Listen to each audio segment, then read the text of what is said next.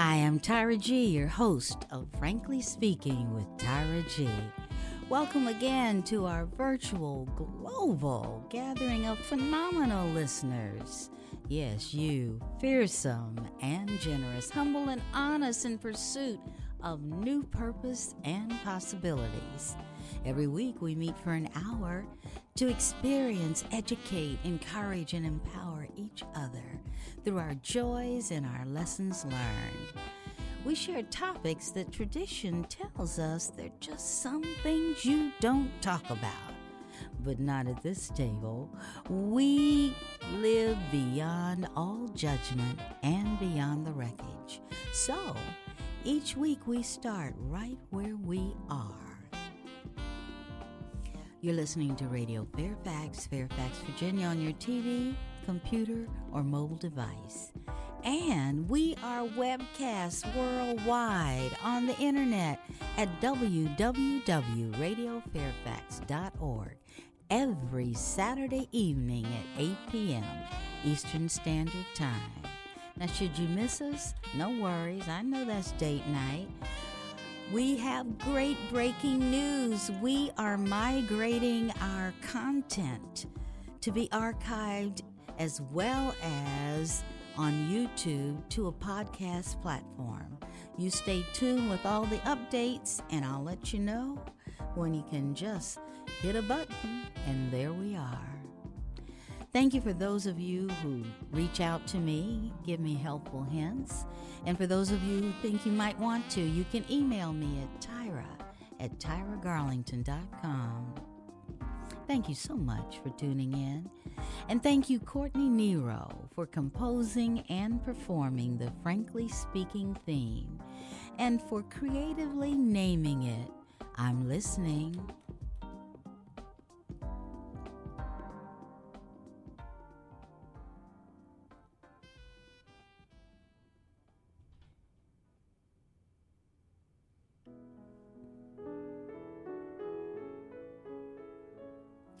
This May we celebrate the 20th month of Frankly Speaking with Tyra G. We have featured over 118 guests. We've heard stories that inspired, stories that taught us new things, stories that made us want to know more. Yes, we continue to build our virtual community across cultures and generations through our experiences. So how are we doing? Are our themes relevant? Are they helpful? Are they inspiring? Can you feel the power of the show's authenticity and vulnerability? Grade us. Talk to me. You have my email now, so I'm going to be looking to hear from you. We are so excited that we are now going to have a better way to distribute our experiences that we are going through in terms of rebirth, rejuvenation, renewal, resurrection, and regrowth. The best thing about it, though, is that we're doing it together. And what better way to celebrate our forward progress than to meet and greet new phenomenal listeners who are newly sitting at our virtual table. We're going to walk into their stories with them and listen beyond their words with compassion and love. After all, beyond our words is where we live. That's where our life speaks.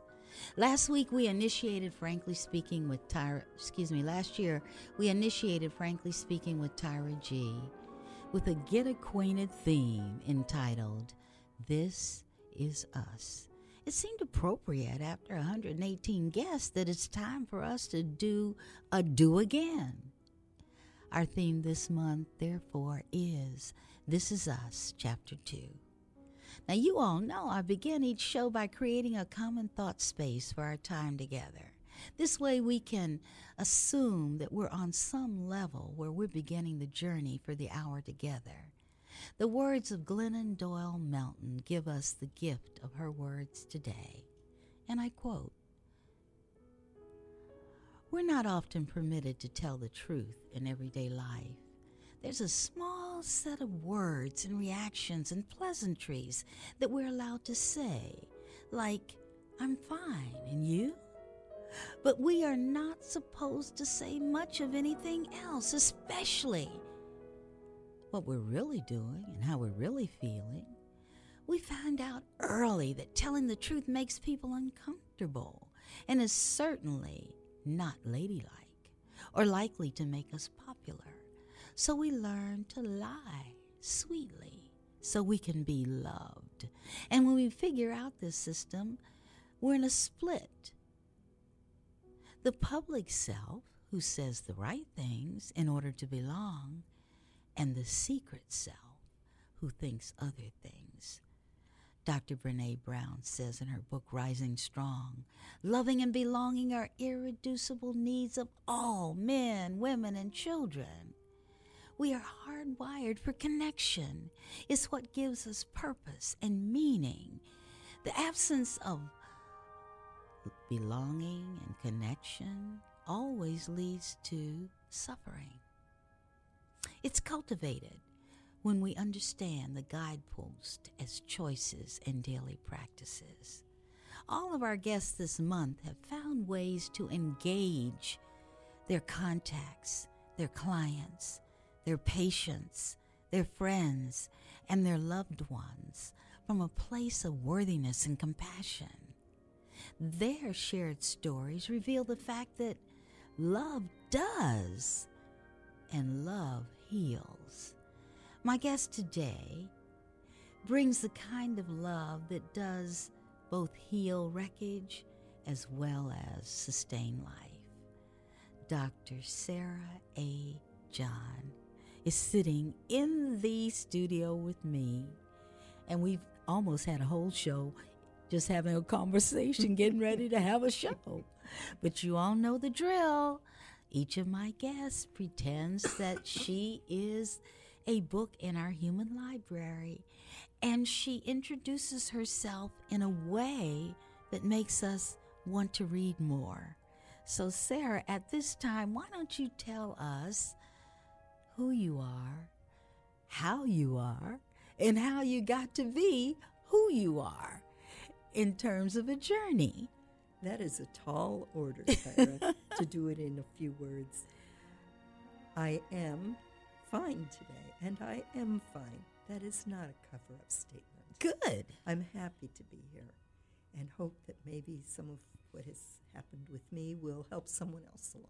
Right? I'm sure it will. I'm an emergency physician, but I don't do emergency medicine. I'm a mother and proud to be one, and I'm a grandmother. Ooh. And very happy to be a grandmother, in spite of the daily challenges that those roles entail. Yes. Okay. I work in a very unconventional fashion, but I grew up with unconventional parents. Okay. And they never did teach me how to be nice and how to fit in, be superficially nice. But my mother didn't know how to tone herself down. She didn't know how to do hair or makeup or dress so that the other ladies in their shirtwaist dresses and their gloves would think that she was acceptable. I remember being told that my friend Peggy Moon could no longer play with me. And I think I was in about third grade at the time, because her mother had discovered that, first of all, we were Jewish. Oh, my God.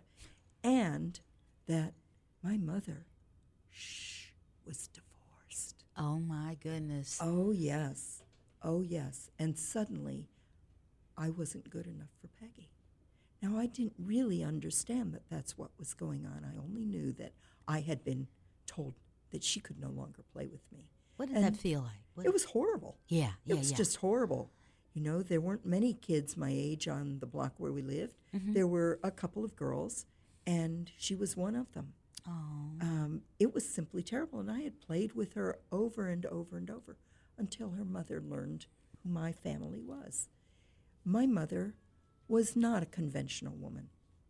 She was blacklisted by the House Un-American Activities Committee in 1951 because, as we found out when the Freedom of Information Act went in, she got her dossier in 1970-something, and it said that she had been overheard at a University of Chicago cocktail party where she had gone because they had free food. She was told or overheard to say that women and blacks didn't have equal opportunity in America. That was 1951. Well, honey, we're here in 2019. There you go. 2019. There you go. And they can't pass an ERA that gives women equal rights in America. So how far have we come? Well, we've come a ways, but it isn't nearly far enough. But because of that, my mother was blacklisted as a communist, and she was not able to work under her own name in Chicago, where I grew up, until 1966 when the family moved to Los Angeles.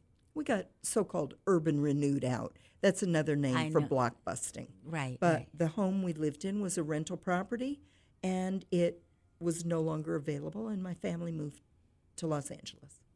My father was also not a conventional man. He was a scientist. He was a brilliant scientist. But in the early 60s, when the Cuban embargo went in, he refused to disband his research with Cuban scientists. Well, we had the FBI sitting outside of the house. They followed my brother to school, to his middle school. We were not what the neighborhood thought was normal. My mother was divorced multiple times and remarried. My father was divorced multiple times and remarried. We are a large family. I have 8 siblings who I'm very close to. That's great news. But it is not your normal, let's put it on a family tree family. So I didn't grow up really knowing how to fit in to the families around us that were suburban families. And I always thought it was something wrong with me. And I went through high school feeling the same way. Now, the fact of the matter is I'm pretty smart. I went to a high school that was the University of Chicago's laboratory school. Now, we thought we were laboratory rats. We used to call ourselves lab rats or lab brats. We were all smart. You got into the school by taking a test. Right. And most of us were related to faculty members at the university, which is how we paid our tuition. It was canceled for them. The other half of the school were people who came from families that were very well-to-do, and they could afford the tuition. Needless to say, the tuition remission kids didn't fit in with them either. But all of us were smart. And as a result of that, none of us really emerged thinking that we were anything but average. Gotcha. Because everyone around us was the same. So you didn't come out thinking, maybe I've got some talents and some abilities. That are special. Yeah. I went to a good college. I went to Brandeis University. It was a wonderful place to be. But it was not a quiet place in the 60s. And I was there in the early 60s, well, 1964 through 1968. The week I graduated, Bobby Kennedy was killed. Yes. Start crying. I'm so sorry. It's very hard not to be emotional. Wow. We had the Vietnam War. We had the kids getting killed. Yes. Yes. You know, we had Martin getting killed. Yes. And then just a year after I got out, 2 years after I got out, we had the Kent State kids getting killed. Yes. And it was a very difficult time. And I didn't go to a school that was your average party school. I went to a school where we were in the streets. Absolutely. And we were in the streets. It wasn't until I got to medical school, which was a roundabout story, that I started to feel like maybe I was actually quite competent and that I could do something in life. Now, I want our audience, I'm putting a comma there. There's so many young people today on the journey of discovering and asking themselves every day, am I enough? And the message I hear you saying is, hey, I went through a lot. And I know the 60s as well. I know the pain and the surprise of assassinations, etc. And it was very confusing. We didn't have scripts that made sense because a lot of what was going on was the first time in generations to feel that. But I want people to understand, whoever you are right now, if you're listening to us, you're a survivor. Yes. And you are a worthy person. So if it took up to medical school for Dr. Sarah to say, wow, maybe I do have it going on. Oh, it took much longer than that, Tyra. Okay. But at least there was the heartbreak of Jack Kennedy, my senior year of high school, and then all those heartbreaks through college and through into the 70s when, thank God, that final war was, we thought we were out of it. Yes. But it took that long for me not to feel like, and maybe not even long past that, but I went into medical school feeling very much like someone out there was going to discover that I really wasn't good enough. You were imposter. Yes. That's a very powerful, terrible thing that happens to children and to young women especially, even now in this generation. Yes. And I don't want girls coming up to ever believe that of themselves. It is not about your hair. It's not about your makeup. It's not about the clothes or the shoes you wear. It's about what's inside of you and what you do with it. And you can do with it exactly what you dream of. And don't ever let anyone tell you that you're not good enough or that that dream can't come true. And I had my dreams taken away from me at one point, as we'll talk about. Yeah. And what I think is, one, it's important to encourage people to dream. That's the first thing. Absolutely. And secondly, pursuing a dream does not guarantee it will be realized in the way that you think it might. And it's where I want you to go now, based on what I know about you, is you said right away, I'm in emergency medicine, and there's a lot of things that you do, we should say Ann. I'm not Ann, or I am Ann. So can you tell us a little bit about that? Yes. I'm trained as an emergency physician. Okay. I'm board certified in emergency medicine, and I love emergency medicine. I don't do emergency medicine. So talk about what it is. What is emergency? Emergency medicine is a specialty. It's the people you see when you go to a hospital emergency department. Okay. Occasionally, the hospital also has an urgent care, and they run that. But it's a specialty where we are trained to take care of critical care, trauma care. Yes. At the moment that it arrives at the hospital, to intervene to stabilize that patient, and then to get them to definitive care. Okay. But because emergency departments are also, as we like to say in the College of Emergency Physicians, we are the light that's always on. We are the light on the block. There is 24/7 somebody there who can offer you assistance, whether it's from a medical problem or an emotional problem. And we're trained to do it, and we're trained to find the resources that are there after that immediate intervention. We take care of people with colds and sore throats and earaches who have nowhere else to go. We take care of babies with fevers whose parents are frightened, and we take care of the people who are coming from the car crashes and the burning buildings. Yes. It's the whole gamut, but it's critical care medicine. It's not going to your family doctor and having your blood pressure taken. So I didn't train originally in emergency medicine. I happened upon it. I was trained as a pediatrician and as a pediatric hematologist. I took a year off because of some illness, And I fell in love with a man who was a wonderful man. I was not the right woman for him. But because of that, I moved south. Okay. And at the time I moved south, I couldn't find a position in my field. So as we say, I was Snow White and I drifted into emergency medicine. And it took. And I was happily pursuing a career in emergency medicine until. Mm-hmm. And sometimes you think your dreams are taken away, and sometimes your dreams find you. Good point. Very good point. I was very fortunate. I don't think the disaster that happened to our family was fortunate, but I was fortunate that my dreams found me. I was injured in a car crash.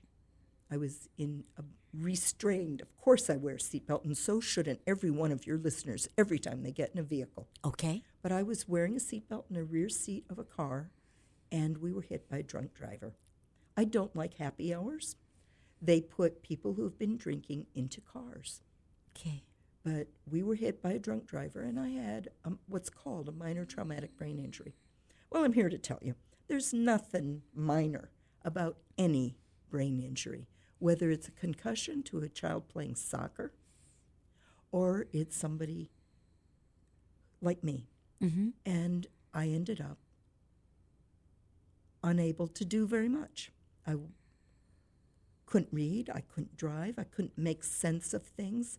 I was angry. I didn't even know I was angry. Mm-hmm. I burned myself every time I tried to cook, or I burned the food. And I really wasn't functional. And I was very, very lucky. There are wonderful healthcare providers in the world. Mm-hmm. And I was very lucky.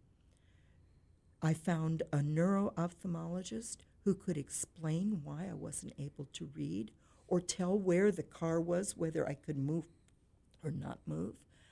A wonderful neurosurgeon who took me seriously when I told her, I'm sorry I'm late to my follow-up appointment with you.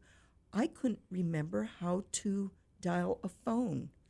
Did I dial the number or didn't I dial it? So I'd hang up and I'd start punching buttons again and get lost again. Mm-hmm. And she called my husband and said, come pick her up. She's not driving home. And she made referrals. I was very, very lucky. Eventually, I made my way to the Mount Vernon Bridge program, an integrated neurologic rehab facility Okay. that we're fortunate to have here in Northern Virginia. Mm-hmm. And there are other ones around the country and other ones around the world. And I did years of physical therapy and balance training and occupational therapy, learning to pull that rack in and out of the oven. Can you imagine how stupid that felt? Yes. You know what? I don't burn myself very often anymore because I remember to pull the rack out instead of just reaching in the oven. I spent hours and hours and hours with behavioral neuropsychologists who did neurobiofeedback. I traveled to Minnesota to get that done with a wonderful, wonderful man. Dr. Nash, if you're still in business, thank you, thank you, thank you. He's in Edina, Minnesota. Michael Sitar in Friendship Heights. I was very fortunate to have wonderful people who helped me. The director of the Bay Pines VA Hospital Head Injury Unit in Florida. I got fabulous care and referrals. Thank you, Bob Thatcher. Thank you, Michael. Thank you to everyone who helped care for me. And at 4.5 years after the crash, I was able to go back to work. Now, But I couldn't go back to work in the ER. But I want you just to stop, because everything you said referrals, you thanked individuals, and I immediately flipped to how favored you were to be able to enter into a healthcare system that allowed you to make the connections, and in that way. I was so lucky. That's amazing. I was so amazing. lucky. My father was director of the brain research at the time that I was injured, was director of the Department of Brain Research. Okay. In New York at NYU. And he had a friend, Bob Thatcher, who had originally been a postdoc with my father, who ran the Bay Pines Head Injury Unit. Connections. And he sent my records to Bob, and Bob looked at them.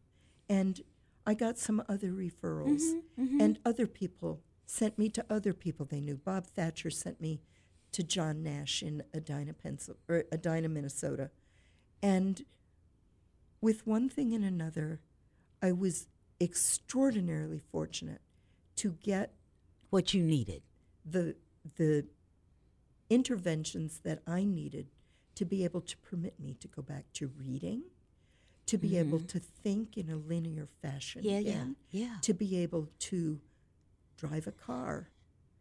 That was a wonderful man here in Woodbridge, Virginia, who does driver rehab for people with head injuries.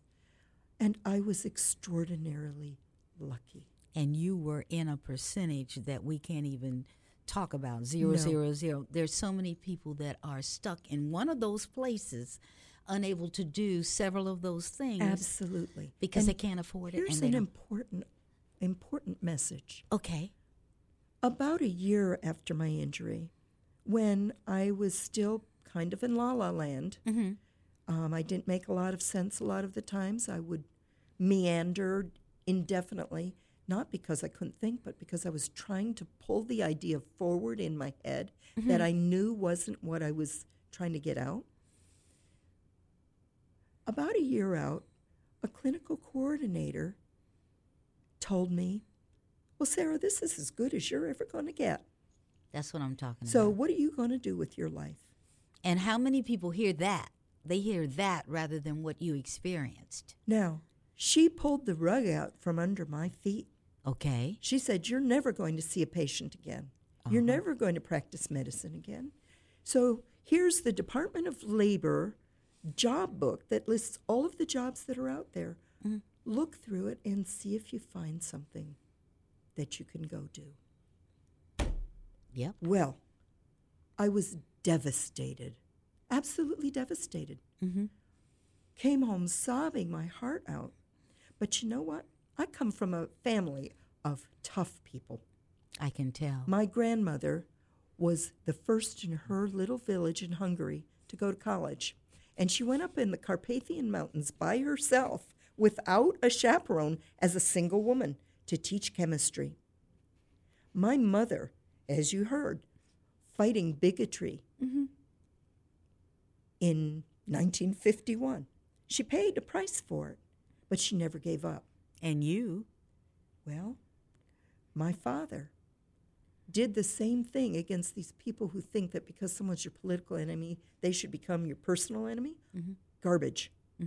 I'll try to be polite and not swear on your radio show. Yes. Well, I got angry. Okay. And I said, no, I'm not going to give up. And I kept fighting and kept accessing resources. One girl took me to get Reiki counseling. And they waved their hands over me, and they did whatever. I am here to tell you it must have helped. I don't know that it didn't. Take every single thread of assistance that someone's offering, because it will add up. So no, I didn't go back to emergency medicine. After a 2-year reassessment with friends at Fairfax Hospital, they asked me, what do you think? And I said, I don't feel like I've got that real crisp edge to multitask 10 patients at once, which is the nature of ER. Right. I'm going to forget to check someone's EKG or read their x-ray or follow up on whether or not the orthopedist called back. And I just don't feel like inside my own head I am crisp enough. And they agreed with me. So what was I going to do? I got hired at a student union to be the student health doctor. It was very boring. I'm here to be honest with you. It was very boring. Mm-hmm. But eventually, I went back to work. Now, I never worked in a conventional fashion. This is backtracking a little bit. Even in ER, I was that girl that just didn't know how to fit in. I wasn't a very good employee because I didn't tolerate nonsense very well. I was never going to fit in with all the nurses who wanted a pretty little sorority girl to be the doctor working with them because I didn't know how to be that person, much less actually be the person. I couldn't even pretend to be her. So I had a career working in locum tenens. I was the fill-in doc for a hospital that didn't have enough staff. Mm-hmm. And I had been doing that as a career path. So I worked in eastern Kentucky for several years. I worked in western Kentucky. I worked in rural Maine. I worked in all kinds of really wonderful places Mm-hmm. that I never would have experienced if I'd been that little girl who knew how to fit in. Well, when I recovered from the head injury and went back to work, the staffing agencies are still calling me because they knew that they were calling me all those years. And I ended up working on an Indian reservation at the bottom of the Grand Canyon in Arizona. I work with a tribe nobody's ever heard of, but I love them dearly, my Havasupai tribe. Now say that again. Havasupai, Havasupai. The Havasupai tribe is a very small tribe. It's Okay. about 1,500 tribe members. Okay. About half of them live in Supai, Arizona, which is their village at the bottom of the Grand Canyon. Wow. Yes. Okay, Sarah, first of all, I'm very visual. How do you get to them? Well, I fly to Las Vegas. We drive 4 hours to Hualapai Hilltop, which is on the Hualapai Reservation, Okay. another tribe most people don't know of. Okay.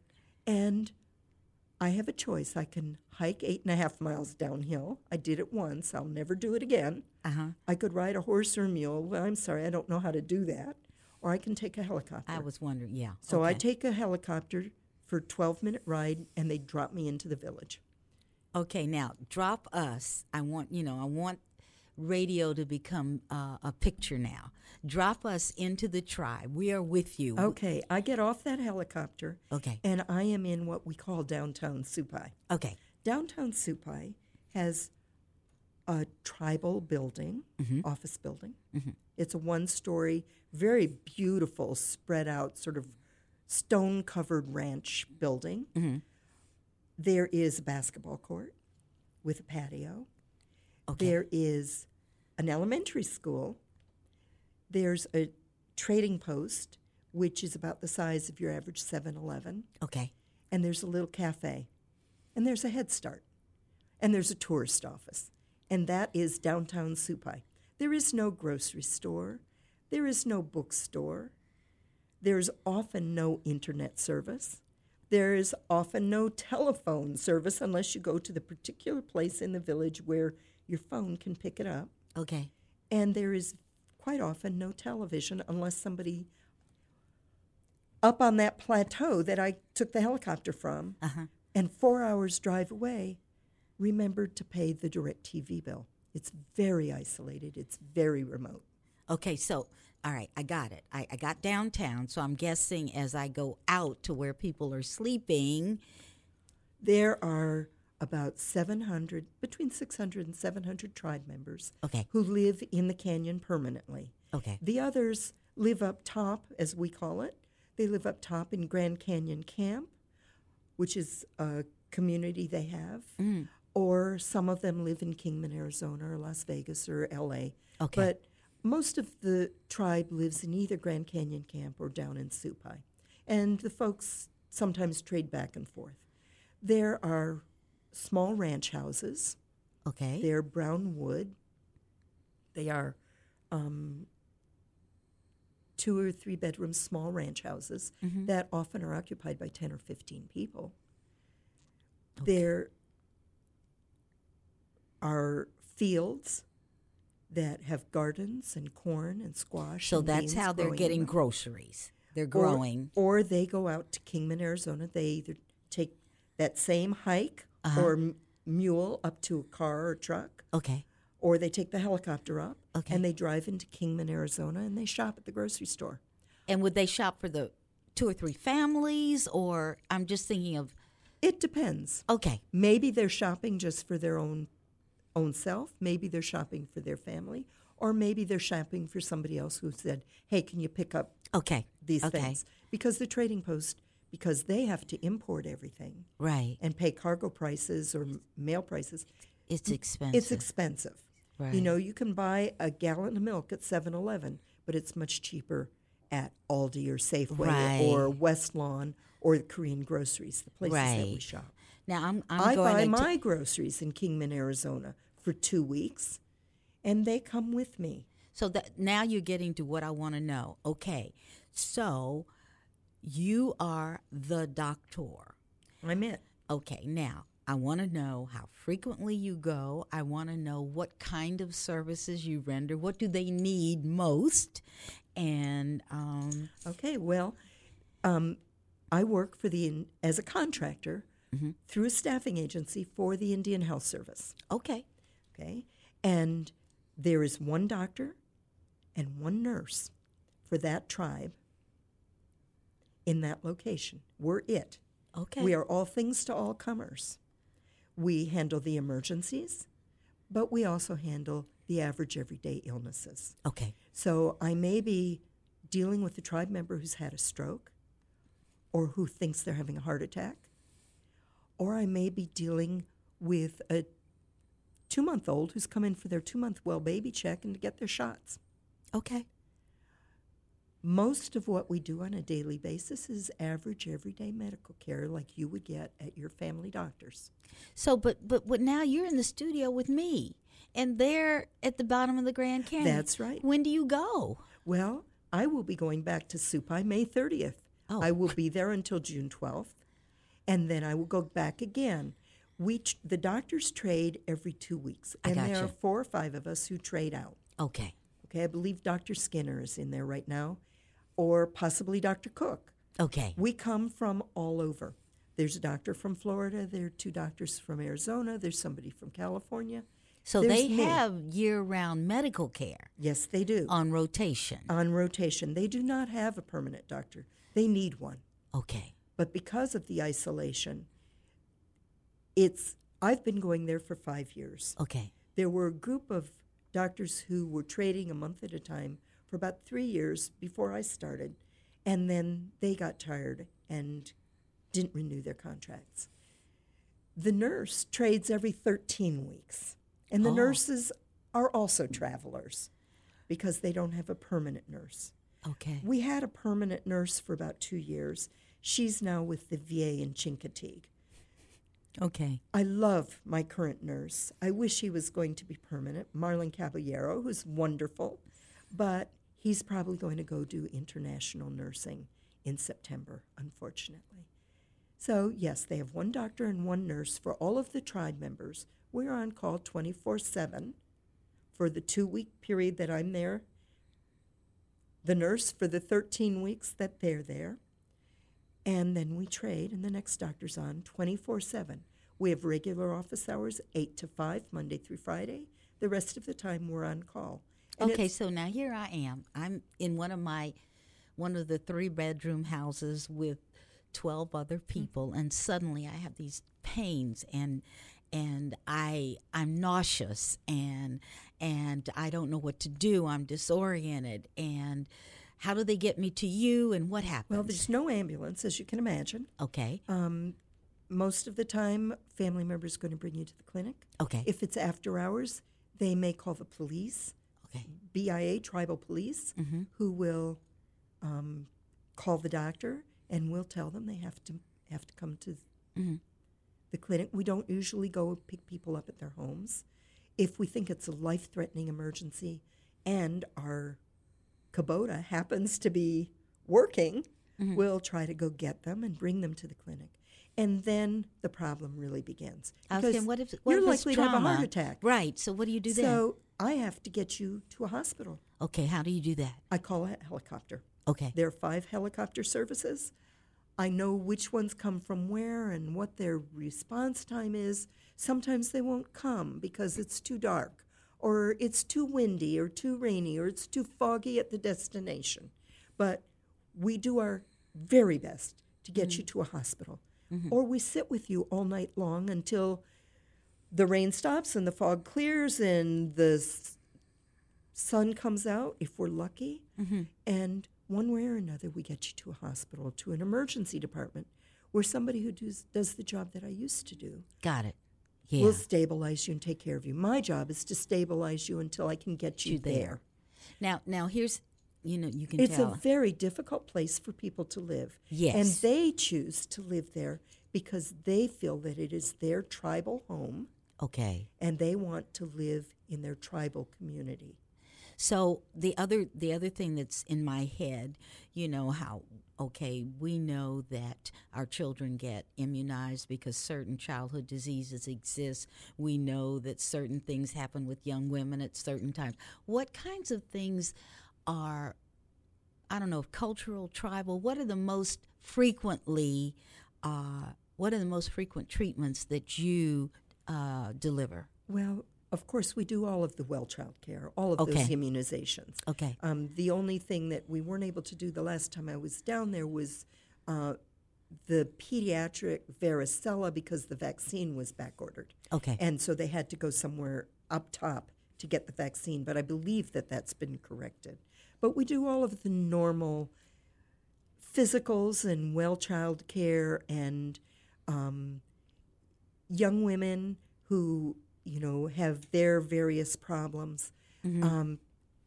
If somebody's pregnant, they do have to go to Kingman, Arizona for their obstetrical care. That's what I want. We used to do it, but the person who did the obstetrics, the prenatal care, if you will, she retired, and now all prenatal care has to go to Kingman, Arizona. Okay. And the tribe knows that. Most of what we see is routine illness. Of course, we see all of the usual high blood pressures and stomach aches and diarrheas and all of those types of everyday intercurrent illness, as we call them. Okay. Unfortunately, a very large number of my tribe members have diabetes. So we are doing very severe, very complicated diabetic care.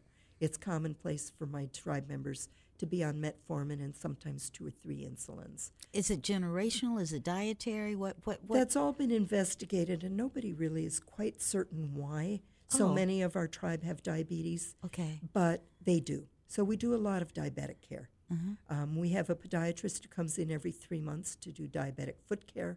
We have an ophthalmologist and an optometrist who come in every 3 months. There are dentists who rotate in, and they have their own dental clinic attached to our clinic. Okay. We have telemedicine for routine cardiology, but not a lot of telemedicine. Now, so when you said telemedicine, I'm referring back to my notes about what's not available.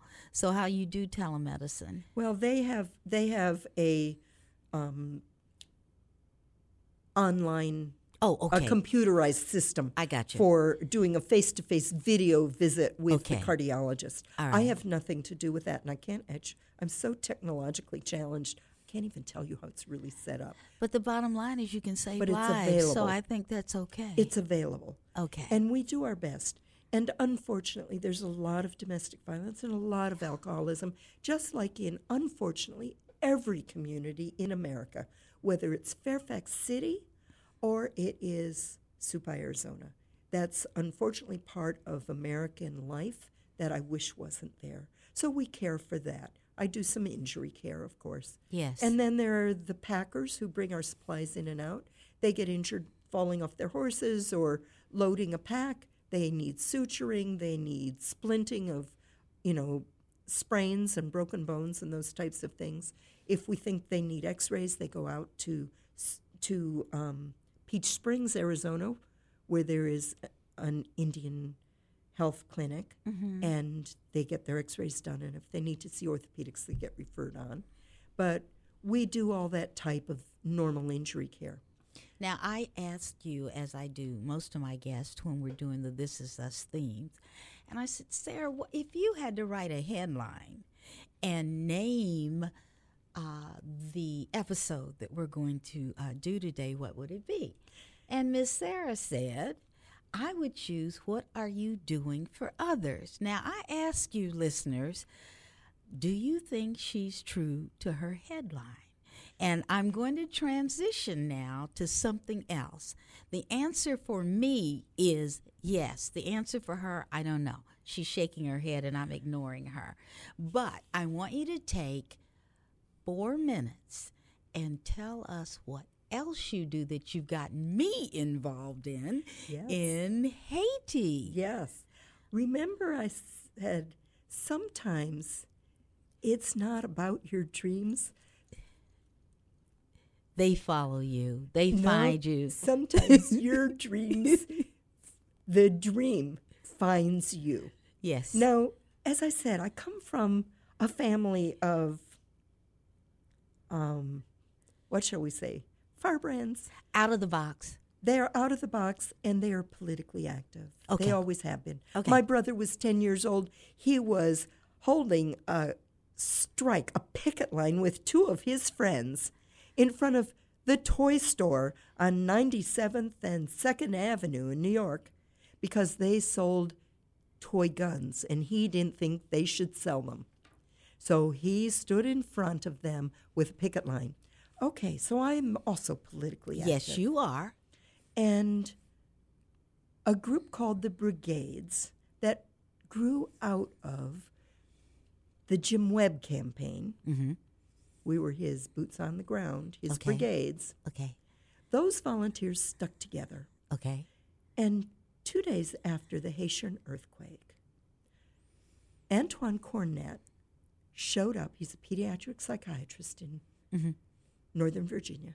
Showed up to ask us if we could help him gather supplies for victims of the earthquake because he knew that the children would be out of school for 2 or 3 years. Yes. And he didn't want them to run wild in the streets. So he asked us to help gather school supplies and bedding materials for the tent cities that were springing up. Yes.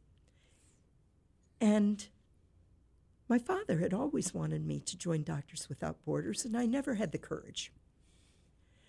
But I gave my card to Antoine. I said, I can't go with you today. I'm in the middle of a job. Mm-hmm. But the next time someone's going to Haiti, call me. So 5 weeks later, I get this phone call. This is Yves Francois. Welcome to Chantal. And I'm going, who the hell are you? And where is Chantal? Well, he is now my spiritual brother. Father Yves is a priest in Okeechobee, Florida. He's the pastor of Sacred Heart Catholic Church.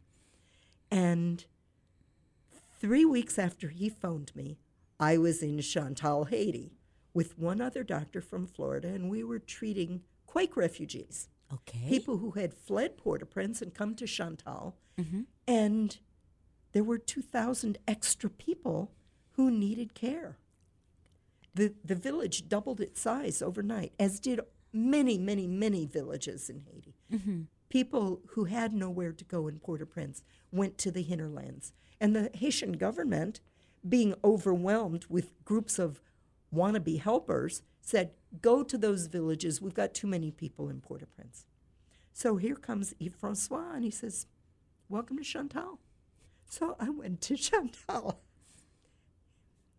And how many years have you been going? Since the earthquake in 2010. Since shortly after the earthquake. And it is my happy place. Sometimes your dreams find you. Yes, I hear and you. And so I was the second doctor.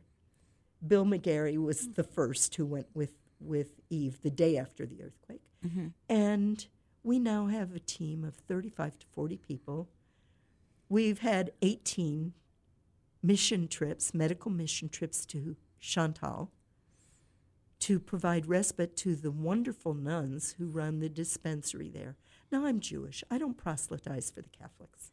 But I want all of your listeners who have medical training or who have a yen to help, lay people as well.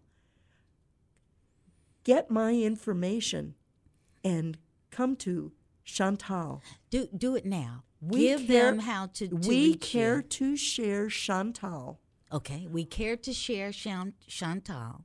You'll find it on the web or on Facebook, or better yet, just come to my website. Come to my email, sarahjohn2857 at Gmail. And we will take you with us to Haiti. 2857 at Gmail. Yes. And she's not kidding you. We were having a conversation, and I thought that's all we were having, and all of a sudden I'm saving up now for airfare to go in January. And January 16th through 26th, 2020 is the next trip. There will be those of us who will be jumping down there in between, but that will be the next large team. And so I met Tyra by asking that her Rotary Club partner with us on a grant. We've done now 5 previous very successful grants to take care of sanitation needs and medical needs and energy needs, all kinds of different needs in Chantal, Haiti. And this year we will be building a music classroom and a youth center for the youth of Chantal so that they can develop their talents. They have nowhere to go after school. So we are going to build a youth center where they can have dance teams and music instruction and soccer teams to join a soccer league, and where they can explore their world. Last year we put in a STEM classroom so that they could come and do science and computer work after school with an intranet because there's no internet. Right, no so Wi-Fi. So we built them an intranet with the help of Bethel Church in Warrenton's Computers for Education. Sometimes your dreams find you, and then other connections show up. And several things. Okay, we've got nuns, we've got 1,000 kids, we've got a school, we did classrooms and science, now we're about to do dance and art and medical missions, 12. Sarah's been there since 2010, soon after the earthquake. And what we're saying, we cannot do a call to action, but what we can say is if you want to continue the conversation about how to help, okay, just go to Sarah's website. Say one more time for me. sarahjohn2857 at Gmail, or we care to share Chantal, and that's Chantal. Now, if I hadn't been injured in that car crash. That's okay. We're getting there. And what I'm concerned about in hurrying, yes, this is Tyra hurrying. I want Sarah to have enough time to read her letter to herself, and we're running out of time. Oh, I will very quickly. But the real lesson is that when one door closes, another one opens. Amen. And don't ever close those doors for yourself. Amen. Amen. So I'm going to turn it over to you. I want you, oh my goodness. I know you are. I want you to tell us a story about, through your letter to your younger self. Well, we'll see if I can get through this without breaking up. Dear Andy, my family always called me Andy because my middle name's Andre. Dear Andy, I'm so proud of you. You will discover that you have amazing strength, energy, persistence, and intelligence, and they will be applied in good ways you can't imagine now. The world is full of amazing places and people, and you'll have the privilege of experiencing in depth those places and those people.